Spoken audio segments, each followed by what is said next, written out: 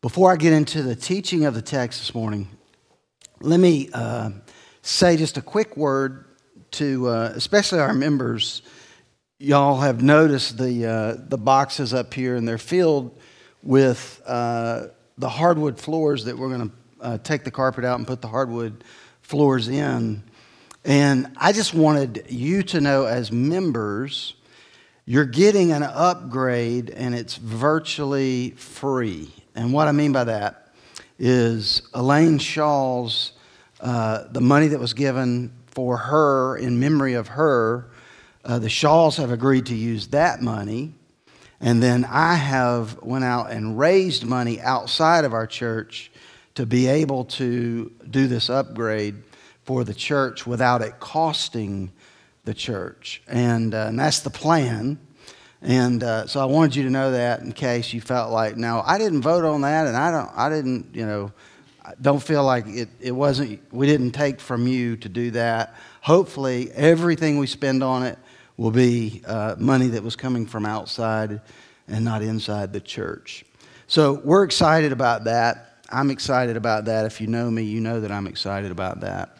I also want to say to some of you that maybe are visitors, and then just a reminder for the others, what we try to do here, and I borrow this phrase from someone else, is to exposit what I would call expository exaltation.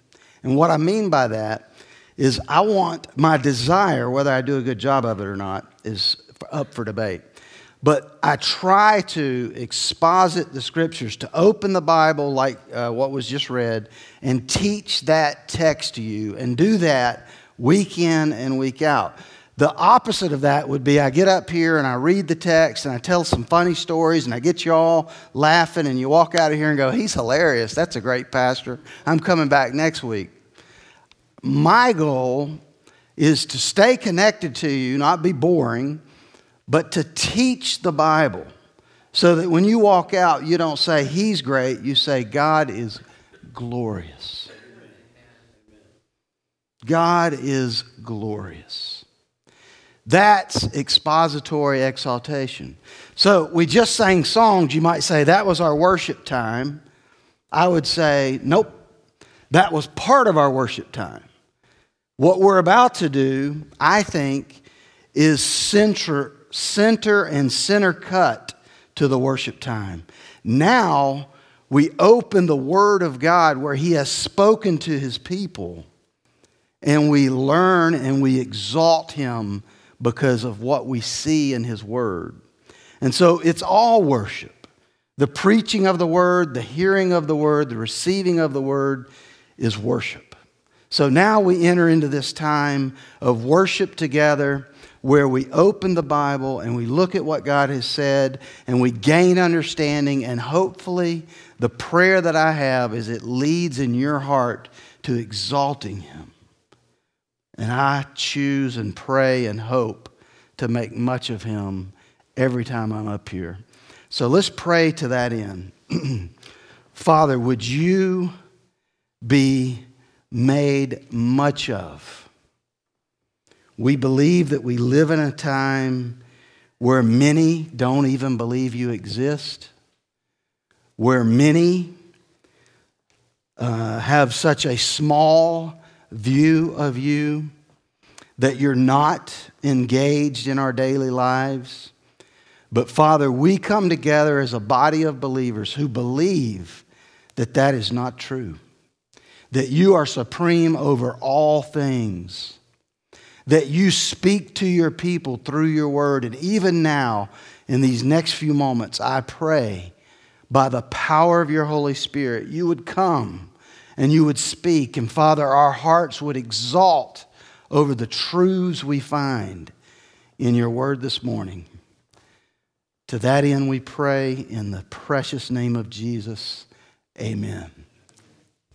So if you would, open your Bibles with me to, David read from John 15. We're going to look at the very last verse in John 14, because the very last verse in John 14 sets up the context, and no text is a true text without a context. In Bible study, we must see the context to really understand what's happening. And so in John 14:31 is where we're going to look. But in John 14, what we have already looked at is that Jesus tells them, I'm going to the cross in John 14. And he tells Peter, you're going to deny me 3 times before morning. And he also washes their feet as an act of servanthood and showing them that he came to serve and not to be served. So all of that has happened in 14. And the disciples at this point are kind of depressed. They're concerned. They're worried. And so Jesus has begun to tell them, don't worry, guys, I'm going to send a Holy Spirit. I'm going to send my Spirit. He's a helper, and he's going to come to you. So he says that in 14, and he says that in 15. In Mark's gospel, not John, but in Mark's gospel, we're told that the disciples are together in the upper room. And now, in our text, so while they're up in the upper room, Jesus has told them all of these things. Peter's denial, the Holy Spirit's coming, on and on. And then y'all know what they do right before they leave is they pose for that picture that we've seen that Leonardo da Vinci painted. So it's like they do all that, and then Jesus says, all right, everybody line up, get around here, and let's pose. And they take the Last Supper picture. Y'all know that that's actually not even the way it was. There was no table. They dined around very small, and they would sit on cushions with their legs behind them. So the whole picture that was painted in the 1490s is absolutely inaccurate. Culturally, not the way it was. Didn't look anything like that. But they pose, and then in 1431, look with me in your Bibles, it says this. Jesus says, but I do as the Father has commanded me, so that the world may know that I love the Father. And then he says, and this is what I wanted to get to, rise, let us go from here. So they've been up there in the upper room for a while. And he says, rise, let us go from here. And so the picture that I want you to see is they come down from the upper room into the Garden of Gethsemane, and it's nighttime. And so could you imagine, I think this is probably how it played out. It's nighttime, the moon is shining on these vines, and Jesus grabs one of the vines, and the 11 are with him. Judas has already left to go and get the betrayers that is later going to come in the garden. And Jesus says, you see this vine, guys? And then he goes into John 15, 1 through 6. As he's holding this vine, he says this, and you can look with me. It says, I am the true vine. So he's holding that vine in the moonlight, and he says, I'm the true vine. My Father is the vine dresser. He says, every branch in me that does not bear fruit, he takes away. And every branch that does bear fruit, he prunes, that it may be more fruitful. Already you are clean because of the word that I have spoken to you. Abide in me, and I in you. As the branch cannot bear fruit by itself, unless it abides in the vine, neither can you, unless you abide in me. I am the vine, you are the branches. Whoever abides in me and I in him, he it is that bears much fruit. For apart from me, you can do nothing. If anyone does not abide in me, he is thrown away like a branch and withers. And the branches are gathered and thrown into the fire and burned. That last little section there is troublesome. Do you understand why that's troublesome? He says, if anyone does not abide in me, he's thrown away like a branch and withers, and the branches are gathered and thrown into the fire. Who did he say the branches were? Them. And so some read this text And what they conclude is that you and I, being Christians that are attached to the vine being Jesus, we can be broken off, isn't that what it says? Thrown into a pile and then thrown over here and burned. That's problematic because that leads you to believe you could be a Christian and lose your salvation. That's kind of how the text reads. Matter of fact, that's the way whole denominations understand that text. So, how do we understand this text? That's where I'm saying it's problematic. We need to know what it's really teaching, and my goal is that before I'm done, you'll understand what Jesus is saying here.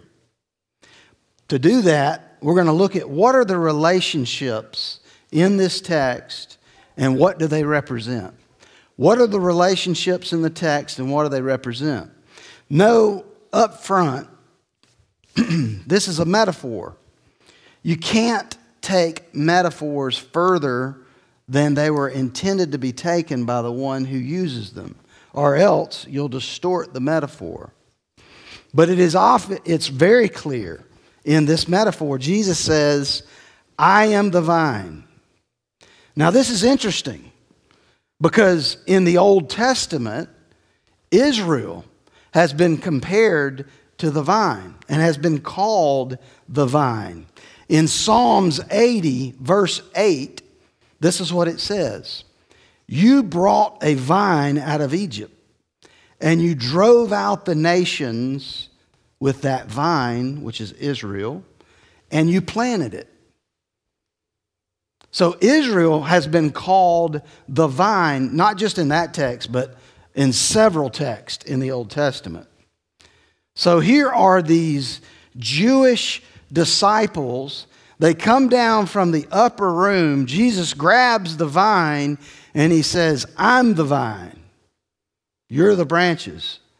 So in their minds, if you think about the original audience and what they're hearing, they knew the Old Testament. They're probably thinking, hang on now, aren't we the vine? I thought you said in the Old Testament, we're the vine. Now you're saying you're the vine and we're the branches. So the Jews probably, and the disciples in that moment, are trying to get their head around, what is he exactly saying here? Because that isn't what we've always heard. And he goes on. Jesus is the true vine, is what he's saying. Israel has been used in the Old Testament. And this is important to get to really understand your Bible. And it's glorious. I mean, it's glorious. Jesus is the true vine, and in the Old Testament, God set it up where there would be shadows, or you could even say foreshadows of God's redemptive plan that over time he was going to unfold and reveal. And so the Bible uses, and theologians sometimes call it, progressive revelation. Meaning he starts in Genesis in time and space, and he reveals progressively, God reveals who he is, who the Redeemer is, who Christ is going to be, progressively throughout the rest of the books of the Bible. If we just had Genesis, our understanding would be so limited about who God is. But he gives us 65 more books progressively revealing himself to us. And so, in the Old Testament, Christ is compared to the high priest. But he, Jesus, is the true high priest. And so you get shadow and then substance, the true thing. The same thing happens. You remember what they would do for the Passover? They would take a lamb and they would slaughter it. And the people of Israel would put the blood over their doorpost so that when God passed over and all of the Egyptian firstborn were dead, the blood from the lamb was their salvation. Jesus is that true lamb. That's no mistake. They gave a foreshadow, and then they gave the reality. Then you have Jesus is the true manna from heaven. God gave them manna to eat. Jesus comes, he's the true manna. God gave them bread, and he says, I am the bread of life. Jesus says, I am the bread of life. And then Jesus says, I am not just water, I'm living water. And now, in our text, he says, I'm the true vine. All of these shadows, types, becoming reality in the New Testament in the person of Jesus. And so, God's church, with Jesus as its head, fully realized all the Jewish people had figuratively represented. The Jewish people figuratively represented, and Christ is the fulfillment of all of that. And to me, there's a stunning prophetic beauty that should help us trust and believe our Bibles, that all of that was built in from 3,000 to 4,000 years ago and comes to fruition in Christ himself. You see, I said, what are the relationships here? And the first one is Jesus is the vine. The second one is the branches are the followers of Christ. So Jesus says, I'm the vine, you're the branches. But here's where it gets tricky, and you kind of got to follow me. There's two types of branches in the text. One branch, at least in one of the translations, is called the barren branch. And then the other branch is called the fruitful branch. Two types of branches. The third relationship that we see, so you have the vine is Jesus, the branches are the followers, and the vine dresser or the gardener, the Father is the gardener. And he prunes. The gardener prunes. In verse 2, it says that he prunes that the fruitful branches will bear more fruit. And then he says also in verse 2 that they'll bear fruit, they'll bear more fruit, and then in verse 5 they'll bear much fruit. Now the question is this, as a Christian, why is the Father pruning the branches? The first answer is that we would bear fruit. He wants fruit from his people. But the second answer, and the fuller answer, is found in verse 8. The Father is glorified by the fruit of the saints. The Father is glorified when his people bear fruit. And that's the ultimate reason. So, basically, you get this picture that the branch's job is to abide in the vine, and the vine is Jesus, correct? Here's the problem. Many who call themselves Christians fail to abide, another word is remain in Christ. Instead of being attached to the true vine, many are attached more clearly to their bank account. Instead of being attached to the true vine, many are attached to their education. Instead of being attached to the vine, many are attached to popularity, to fame, to personal skills, to possessions, to relationships. That's what they're attaching theirself to, because remember, the vine is feeding life, nutrients to the branch. The only way the branch stays alive is it abides in the vine. But many of us that call ourselves Christians are actually attached to something other than the true vine. We're attached to our bank accounts, our popularity, our jobs, a myriad of other things that we attach ourselves to. And here's a kicker that's even harder. Some think the church is the vine. Some think the church is the vine, and they attach themselves to a church. But a church can't save you. Only the vine saves. The vine is Jesus Christ. So John uses the word abide in his writings, 1 John, 2 John, 3 John, the Gospel of John, and Revelations. He uses that word over 50 times. And he uses that word 11 times in John 15 alone. We are to receive from the vine, from Jesus, life-giving nutrients. The sap, if you will, of the Holy Spirit flows through the vine into us, the branches, and by that, he is able to live his life and display his power through his people, the branches. But if we don't abide, what happens?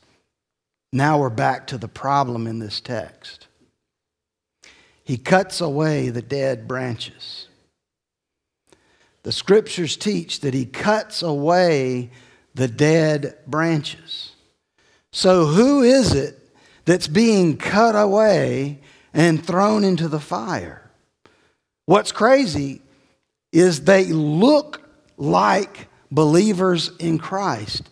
They're even, in this metaphor, attached to the vine in some way. So we need to ask the question ever so carefully. What I'm saying is people's souls are at stake on this one. Really. What we're asking is, given what Jesus has clearly taught in the Gospel of John, that a person needs to be born again, he said to Nicodemus in John 3. Can you be born again and then be lost for eternity? Our text begs that question because it appears some branches are tied into the vine, but then they are broken off and thrown into the fire, and the fire in this metaphor is hell, lost forever in a place called hell. So can a person be a child of God and then not be a child of God? Our text is making us ask that question. My answer is a resounding no. And here's why. Not just because I don't want it to be that way, though I don't. But the Word of God could not be more clear on this issue. And the way we know that is not necessarily from just our text today, but from text all throughout Scripture. And let me give you some examples. Jesus labors to teach the opposite. He labors to teach the opposite. In John 6:37, all that the Father gives me, this is Jesus speaking, will come to me. And whoever comes to me, I will never cast out. And this is the will of him who sent me, that I lose nothing of all that he has given me, but I raise them up on the last day. And then John 17:6, Jesus says, yours they were, talking about the Father. They were yours, Father, and you gave them to me. And then probably even most clear in John 6:39. I lose nothing of all the Father has given me. I lose none of them. And then John 10:28. I give them eternal life, and they will never perish. And here it is. And no one will snatch them out of my hand.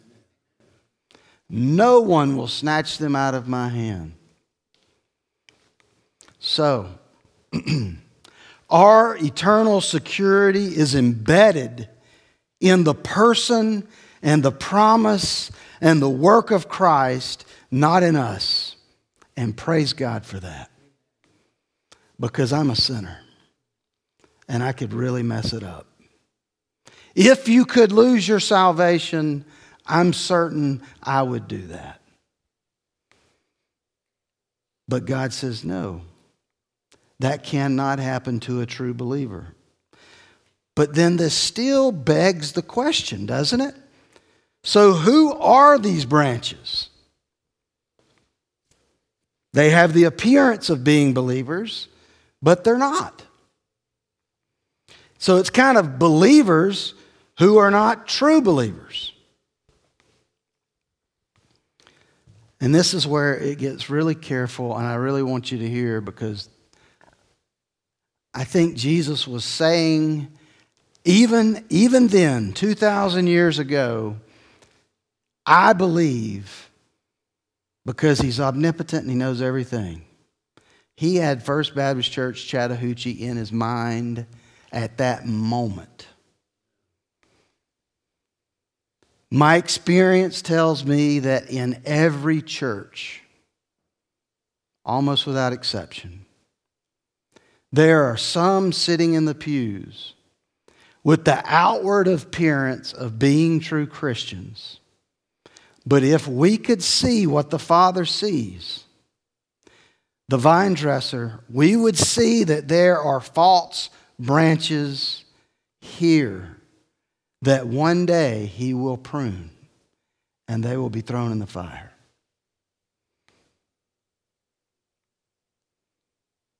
So who is this branch that is in me and is lost? He says, every branch in me that does not bear fruit, he takes away.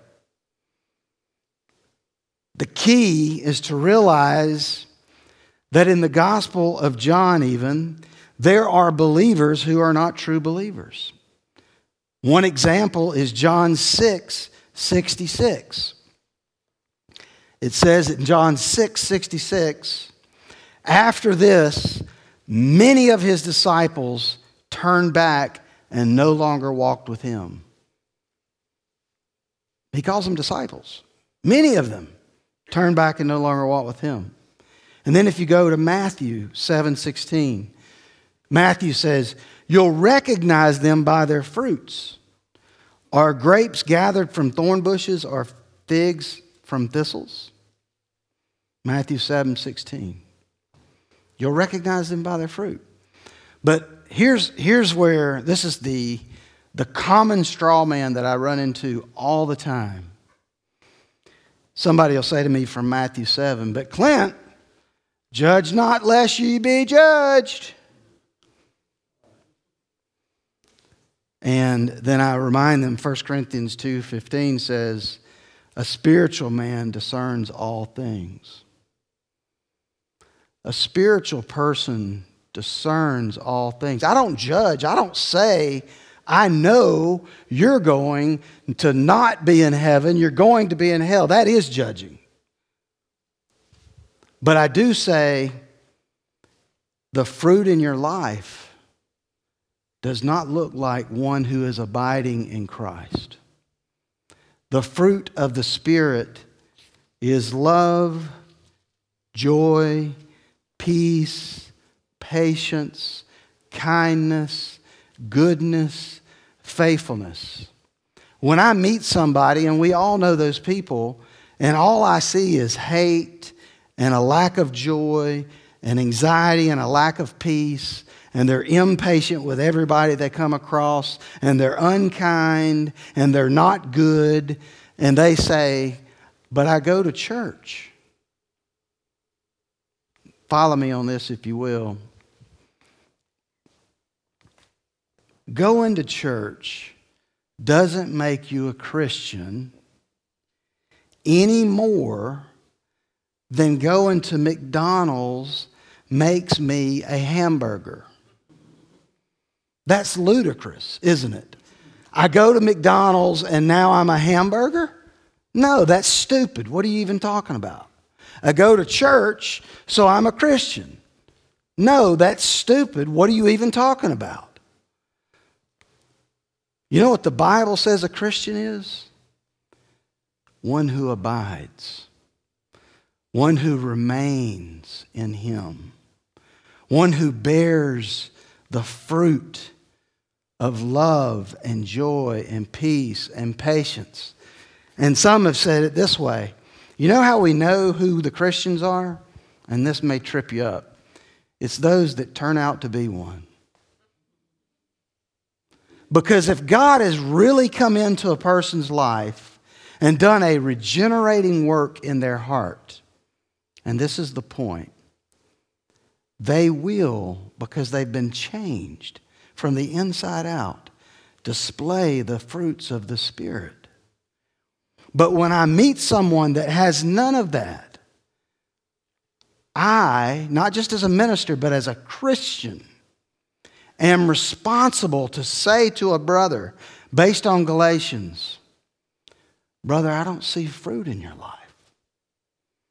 And we need to risk confrontation if that is the case. Why? Because their soul hangs in the balance. We can't just say, well, that's none of my business. Judge not lest ye be judged. Baloney. That's not what that text is teaching. But that's the verse that I heard even my non-Christian father quote to me, I can't tell you how many times. He didn't know the meaning of the verse. Listen to 2 Corinthians 13:5. Examine yourself to see whether you are in the faith. Test yourself, or do you not recognize this about yourself, that Jesus Christ is in you, unless indeed you fail to meet the test. And then 1 John 2:4. Whoever says, I know him, but does not keep his commandments is a liar, and the truth is not in him. So abiding in his word is essential to knowing where you are with the Lord. If he has done a work in your heart, it's not that you prove, and this is so critical, I don't know how in the world, unless the power of the Holy Spirit comes right now and helps you see this. You do not prove that you're a Christian by doing good works. God does this work in your heart, and because he's done that work, you begin to do good works. Because it's coming from inside out. But see, the problem, and the reason we have so much hypocrisy in the church, and the reason we have so many religious people, I told a group of people the other day where we used to live, they were saying something about me being a pastor, and I said, I'm not a religious person. And they just stopped in their tracks and said, you're not a religious person? You're a pastor. And I said, well, what I mean by that is, I am a follower of Christ. I am one who wishes to abide in him. To me, religion smacks of hypocrisy. Religion to me kind of means I go to church, therefore I'm earning my salvation, and I think I'm a Christian. Because I'm doing all the right things. That's religion. Religion is you trying to earn your way to God. Biblical Christianity is God has reached down and by his grace has saved you. That's biblical Christianity. That's not religion. So, I'm going to switch gears for 2-3 minutes, and I'm going to close. Now, what about the fruitful branches? It says the Father prunes the fruitful branches so that they bear more fruit. So the sun is flowing from the vine into those branches, and then that's from the internally, that branch is growing because the sun is flowing into it. But then externally, the Father is doing a whole nother work where He's pruning. Now, most of us probably didn't grow up with olives or grapes, but we can imagine the pruning work. But what I want to emphasize is that pruning means cutting. Cutting just implies pain to me. And I think that that's really what is happening. And probably the best exposition of the Father's work in pruning is found in Hebrews 12, verse 6. It says, "For the Lord disciplines the ones He loves, and He chastises every son whom He receives." He disciplines the one He loves and chastises the ones He receives.